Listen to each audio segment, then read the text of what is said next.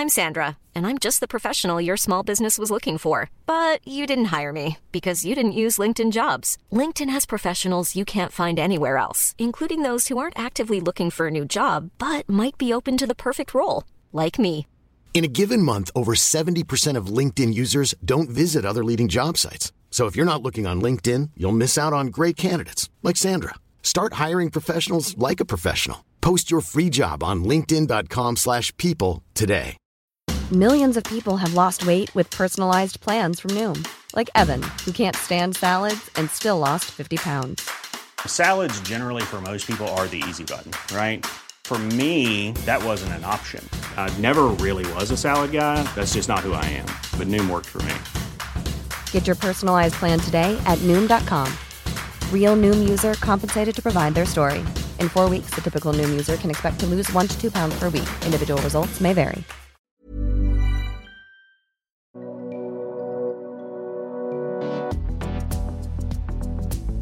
The process changes every time.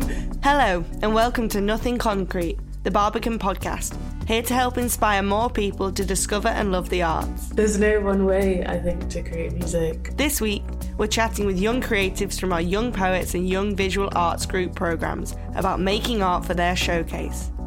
There's 39 young people on these Barbican Young Creative programmes, which supports visual artists and poets.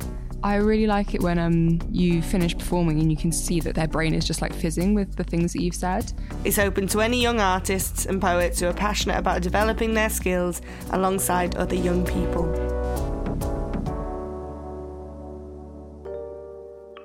Hi, I'm Lucine. I am a transdisciplinary artist with a focus in music, film, movement and sculpture and a lot of other stuff.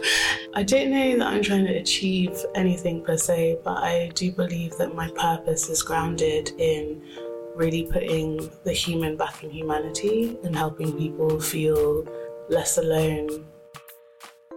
Hi, I'm Ioana. I run Art Design UK and I'm a creative programmer and arts facilitator. I work with galleries, not-for-profit, as well as community groups. And if someone listening to this wanted to find out a little bit more about what you do, where could they find you? So they can find me on Instagram at Art Design UK, where I demonstrate pretty much every day sort of like bits of creativity and how to use DIY as a tool for mindfulness. My name's Rachel Cleverly and I'm a poet and a producer. I think with my poetry hat, I do a lot of writing about things that are kind of uncomfortable but quite funny. Right now I'm writing a pamphlet that's about skin and itching, which is like my favourite topic. And I also think that my work is quite weird and quite specific, and I just really like having people say to me like, oh, I completely get that, or I see myself in that, or like, oh, why didn't the character do this? I am a poet and a multidisciplinary artist, so you can find me on bellacox.com, or I'm also on all the social media platforms as bellacox19. My work spans poetry, prose, theatre and music. Before the global pandemic, I was performing quite regularly. I performed at festivals, by Pride UK, anywhere that will have me, I will perform. Brilliant. Thank you for those introductions. So Bella and Rachel, you're in the Poets Corner. So you're part of the Barbican's Young Poets Group. Mm-hmm. How would you describe the programme? We're a group of about 20-ish poets, and we get together once a fortnight and do a lot of writing, we do a lot of editing, we do a lot of reading and just kind of generally talking poetry. I think that this year there's been like a really big focus on looking at kind of structure and form in poetry, which is something that I haven't done loads before, but it's been really interesting.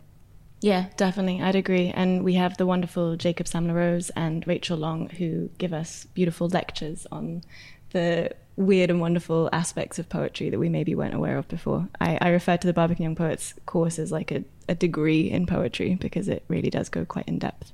What might you have learned that you might not have come across had you not done this course? Just give me some examples. For me, I found it really interesting seeing what other people value in my work and what they don't. Like, a lot of the time you think this line is the best line I've ever written, and then the end of the poem's awful. And then you show it to someone and they're like, the end of the poem is the best thing that I've ever read, and that line that you really liked, that's horrible, please get rid of that and never read it again. So I think it's just really interesting to hear how your words have affected other people. I also think it's really cool that everyone on it is so confident, which is something you don't normally anticipate with poets. Like, they're a very loud group. It's quite hard to get us to shut up, but that's really fun and really nice, because I think writing's such a kind of solitary thing generally, that when you can go into a room of people who are just kind of screaming and shouting all their ideas, that's really nice. Yeah, you're right. You kind of associate a poet being an introvert, but not on this course. You'd be very surprised. Yes. Is there in any sense a kind of a theme that's running amongst you all, or is it all very diverse? I think the power of it is that it's so diverse and that we're all so versatile. I think each year we've got a handful of people who are actors and poets, a handful of people who are musicians and poets, dancers and poets. You know, it's the combination that influences their work, our work. I think all of us are quite interested in identity, I suppose, but that's such a broad spectrum of a word. But no, I think we all come from such different backgrounds, and we bring such a lovely, a smorgasbord of stuff. Ioana and Lucine, you are on the Young Visual Arts group.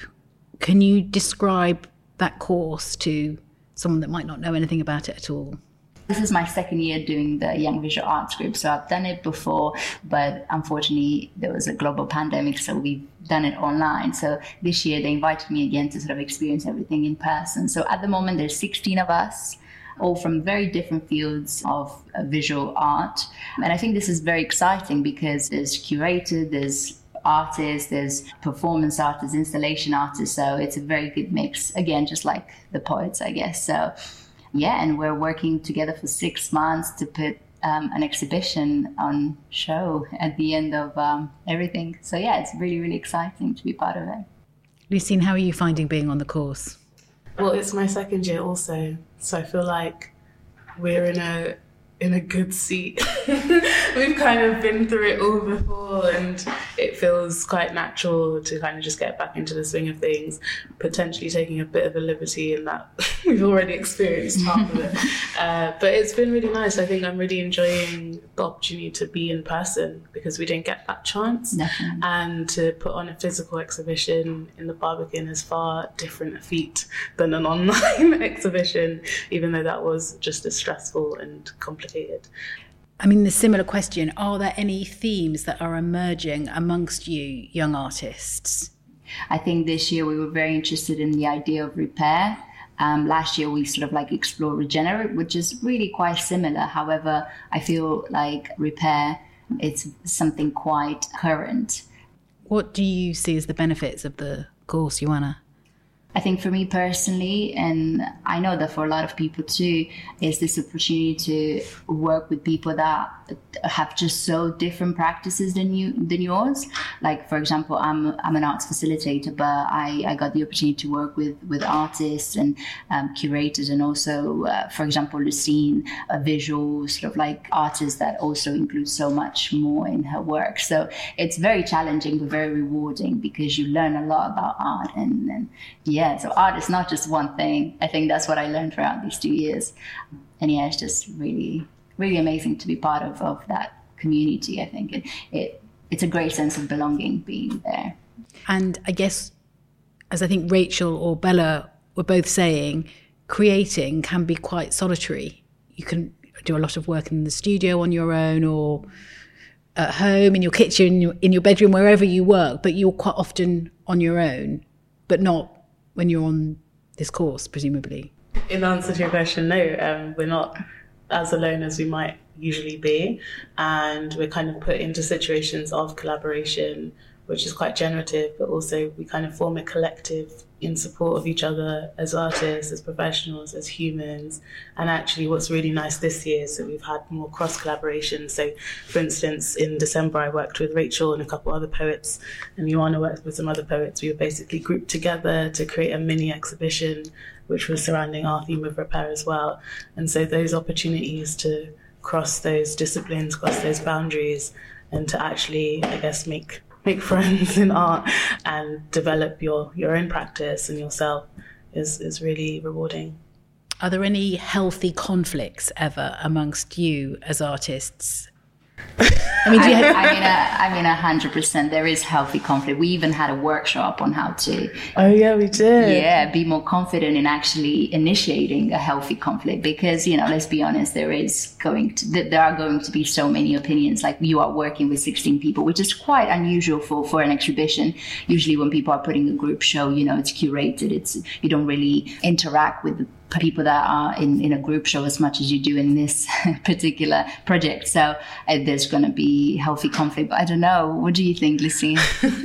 I think we're in a unique situation because we have a lot of roles and responsibilities to actually make the exhibition happen, even though obviously the Barbican staff are here to support us and are doing all the legwork. Really, we have to make a lot of decisions, and so there's going to be conflict as you would working in any team. It's no different to being in a corporate office or, I don't know, a restaurant. There's there's always something that unearths itself, but also ultimately it's what's the benefit for the exhibition. And I think, where do our goals lie? Where is there friction? Where is there not? How do we come together in all of this? Basically what you said, yeah.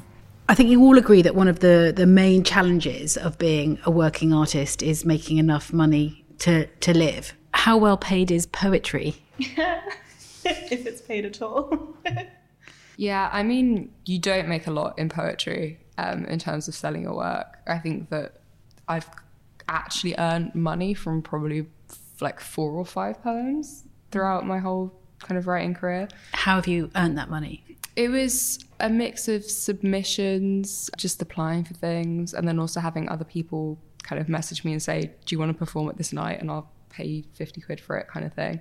But it is all kind of in the £50, £15 kind of thing. But I mean, I personally was really keen to pursue poetry in any way that I could. So I actually now work at the Poetry Society as an education officer, and I kind of produce an award for them, and that's what pays my bills. So then it's quite conflicting when I tell people like, oh, poetry does pay my bills, but just not in the way that you'd think. I think there's definitely a lot more money around producing and programming, facilitating versus actually creating, because I think everybody's really keen to do that and everybody would love to do that full time. But that's kind of where it gets really competitive. Right. So there's money in facilitating, or like you are working for a society, the Poetry Society. There's a tiny bit of money in performance and a tiny bit of money in publishing, getting your poems published. Is that a fair summary? I don't know. I mean, I think it's kind of the Wild West in terms of being paid for performance, because it really depends who's booking you.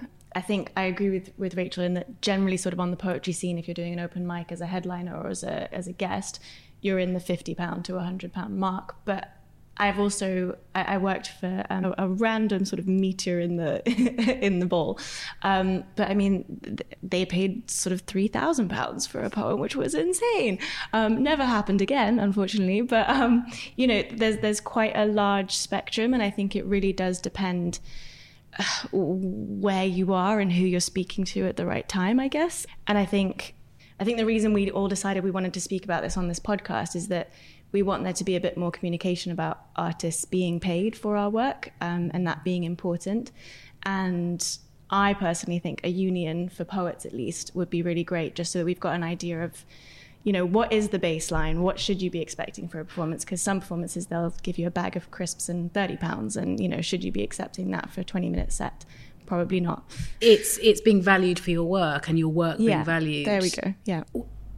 More specifically in the visual arts world, are there any solutions that you see for young people being able to make money or be supported in creating their work? Yeah, specifically with visual arts, there's a lot of, I guess, funds and pockets of finance out there. In terms of being able to make a fully fledged career, that's a pretty different story. I guess it also depends what kind of career you're looking at. Yeah, and the people let's be honest about this. I feel like when you got a gig with an institution or a gallery, and you know someone there, it's much easier, and it's meeting the right people, I think, which is very hard. It's a hard thing to say, but But also that doesn't mean that, it is an inaccessible space. However, you do need to get that confidence to really go there and kind of, I am this, I can do this, just give me a chance or whatever. I think it's definitely a bit more lucrative because visual art is more translatable in like advertising, let's say, or, I don't know. There's like space to use your skills in other remits, which means that, you could technically say you're earning money for your art and for your work, maybe not specifically like an artwork you create for a certain thing or show, whatever. I was also going to say that I think this idea of valuing yourself or being valued is really important, especially because we're in an age where we have to market ourselves as an artist and be like our own team, which is very different to, I think, back in the day when people, like an artist would have found a salesperson and the salesperson was driving the sales for that portrait or whatever it is was going on that they needed the finance for. Whereas as an artist now, you're sort of doing it all of yourself. It's very DIY. Well, and you're expected to promote yourself now. You are. And I think one thing that I'm learning, especially because of YVAG, the Young Visual Arts Group, is that people will spend the money on you if you can like show that to be a valuable thing. I've got a friend in our group who is making like custom denim jackets, and honestly, if I was thinking about that, I'd be like, oh yeah, okay, sell it really low spectrum. She's like 700 quid for one.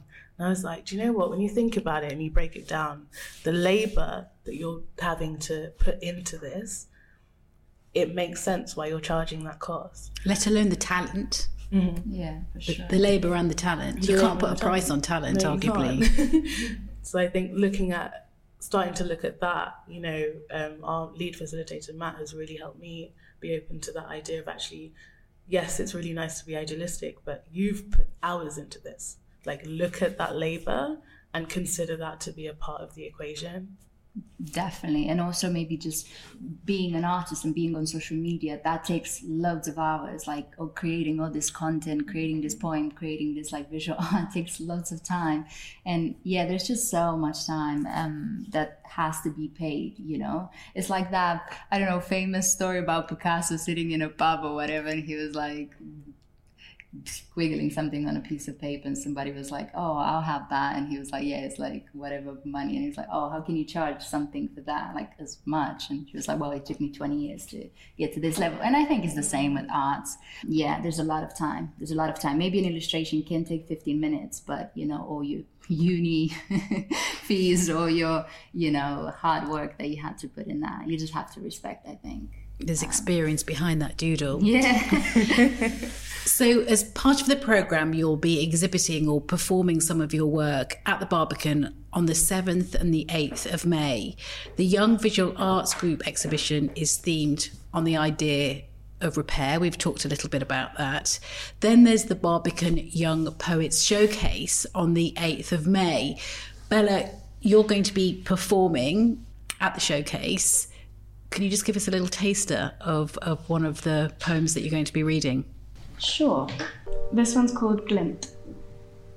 You have become an axe in every poem I write. I had hoped to conjure you softer, warmer, golden hour, sweetened coffee, an open road or a smooth engine. I had hoped to sprinkle winks across pages for only you to decipher, tint every line with glimpses of you. I had hoped, but you were always so stubborn, weren't you? Preferred your words so much sharper than mine. Always did keep that curious glint in your eye that my chopping block heart blindly mistook for a twinkle.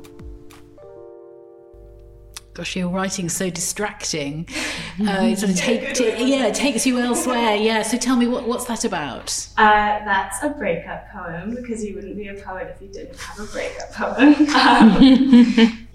And it's basically about the pain and the yearning for a future that was cut short. Ioana and Lucine, there is a theme to your exhibition, repair. It's a very broad concept, isn't it? It can mean lots of different things. So can you just give me an idea of the sort of work that it has inspired, perhaps from the work that it's inspired in you, but in your colleagues' work as well? You're right, repair is indeed very broad. However, it's really interesting to see how people interpret it. So in the show, you'd be surprised to find a very, very large scope of, I think we have sound, installation, more traditional painting, as well as kind of engaged practices, like socially engaged practices. And also what we're trying to do is a repair studio. So we're putting on a live program of events for the Saturday and Sunday where you can come and explore the artworks through a series of workshops and guided discussions. We're actually describing this as an intervention more than an exhibition, so yeah. And you personally, Lucine, what are you creating under this theme of repair? So I've opted to look at decolonization as a form of repair. And it took me a while to get to that choice, so to speak. I've been fortunate enough to not deal with as direct racism as other people have.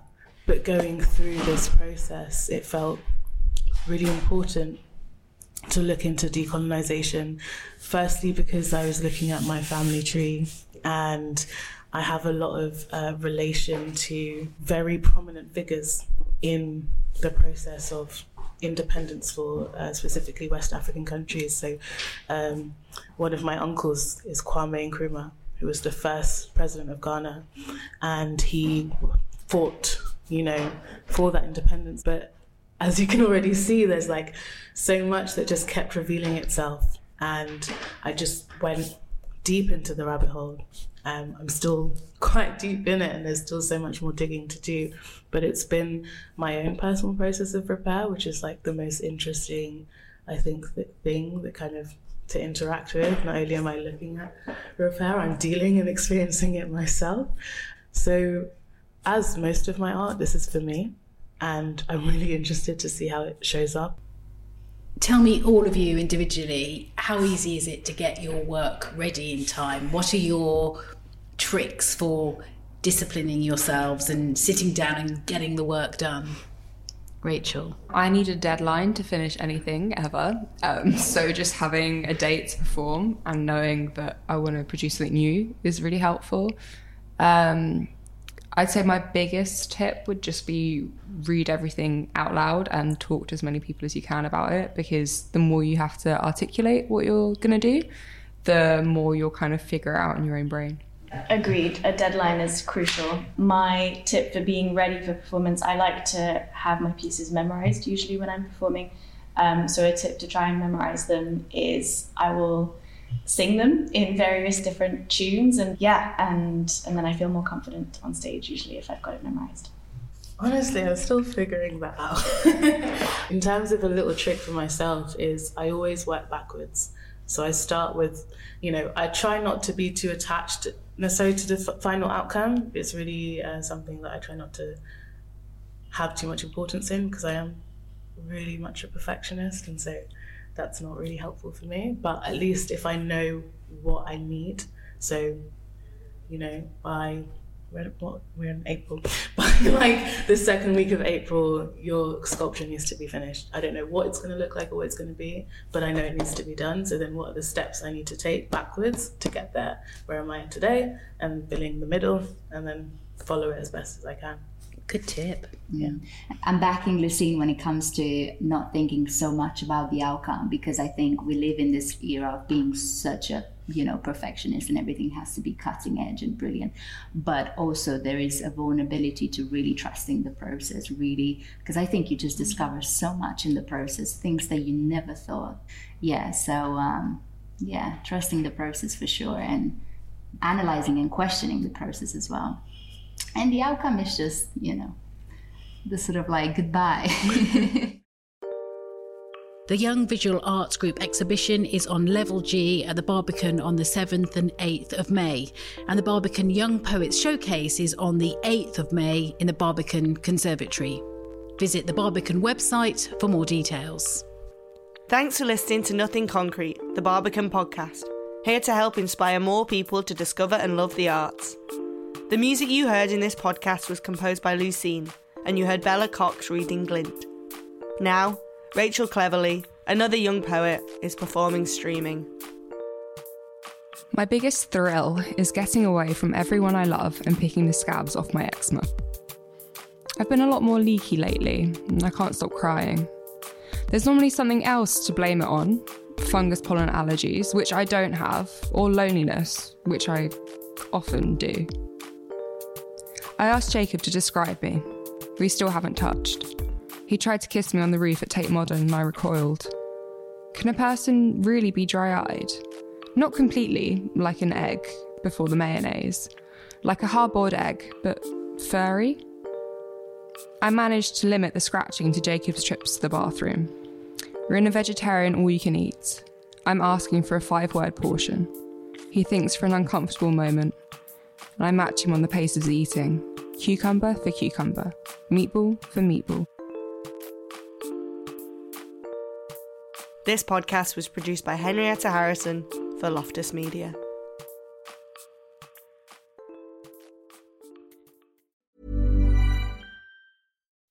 When you make decisions for your company, you look for the no-brainers. If you have a lot of mailing to do, Stamps.com is the ultimate no-brainer. Use the Stamps.com mobile app to mail everything you need to keep your business running with up to 89% off USPS and UPS. Make the same no-brainer decision as over 1 million other businesses with Stamps.com. Use code PROGRAM for a special offer. That's Stamps.com, code PROGRAM.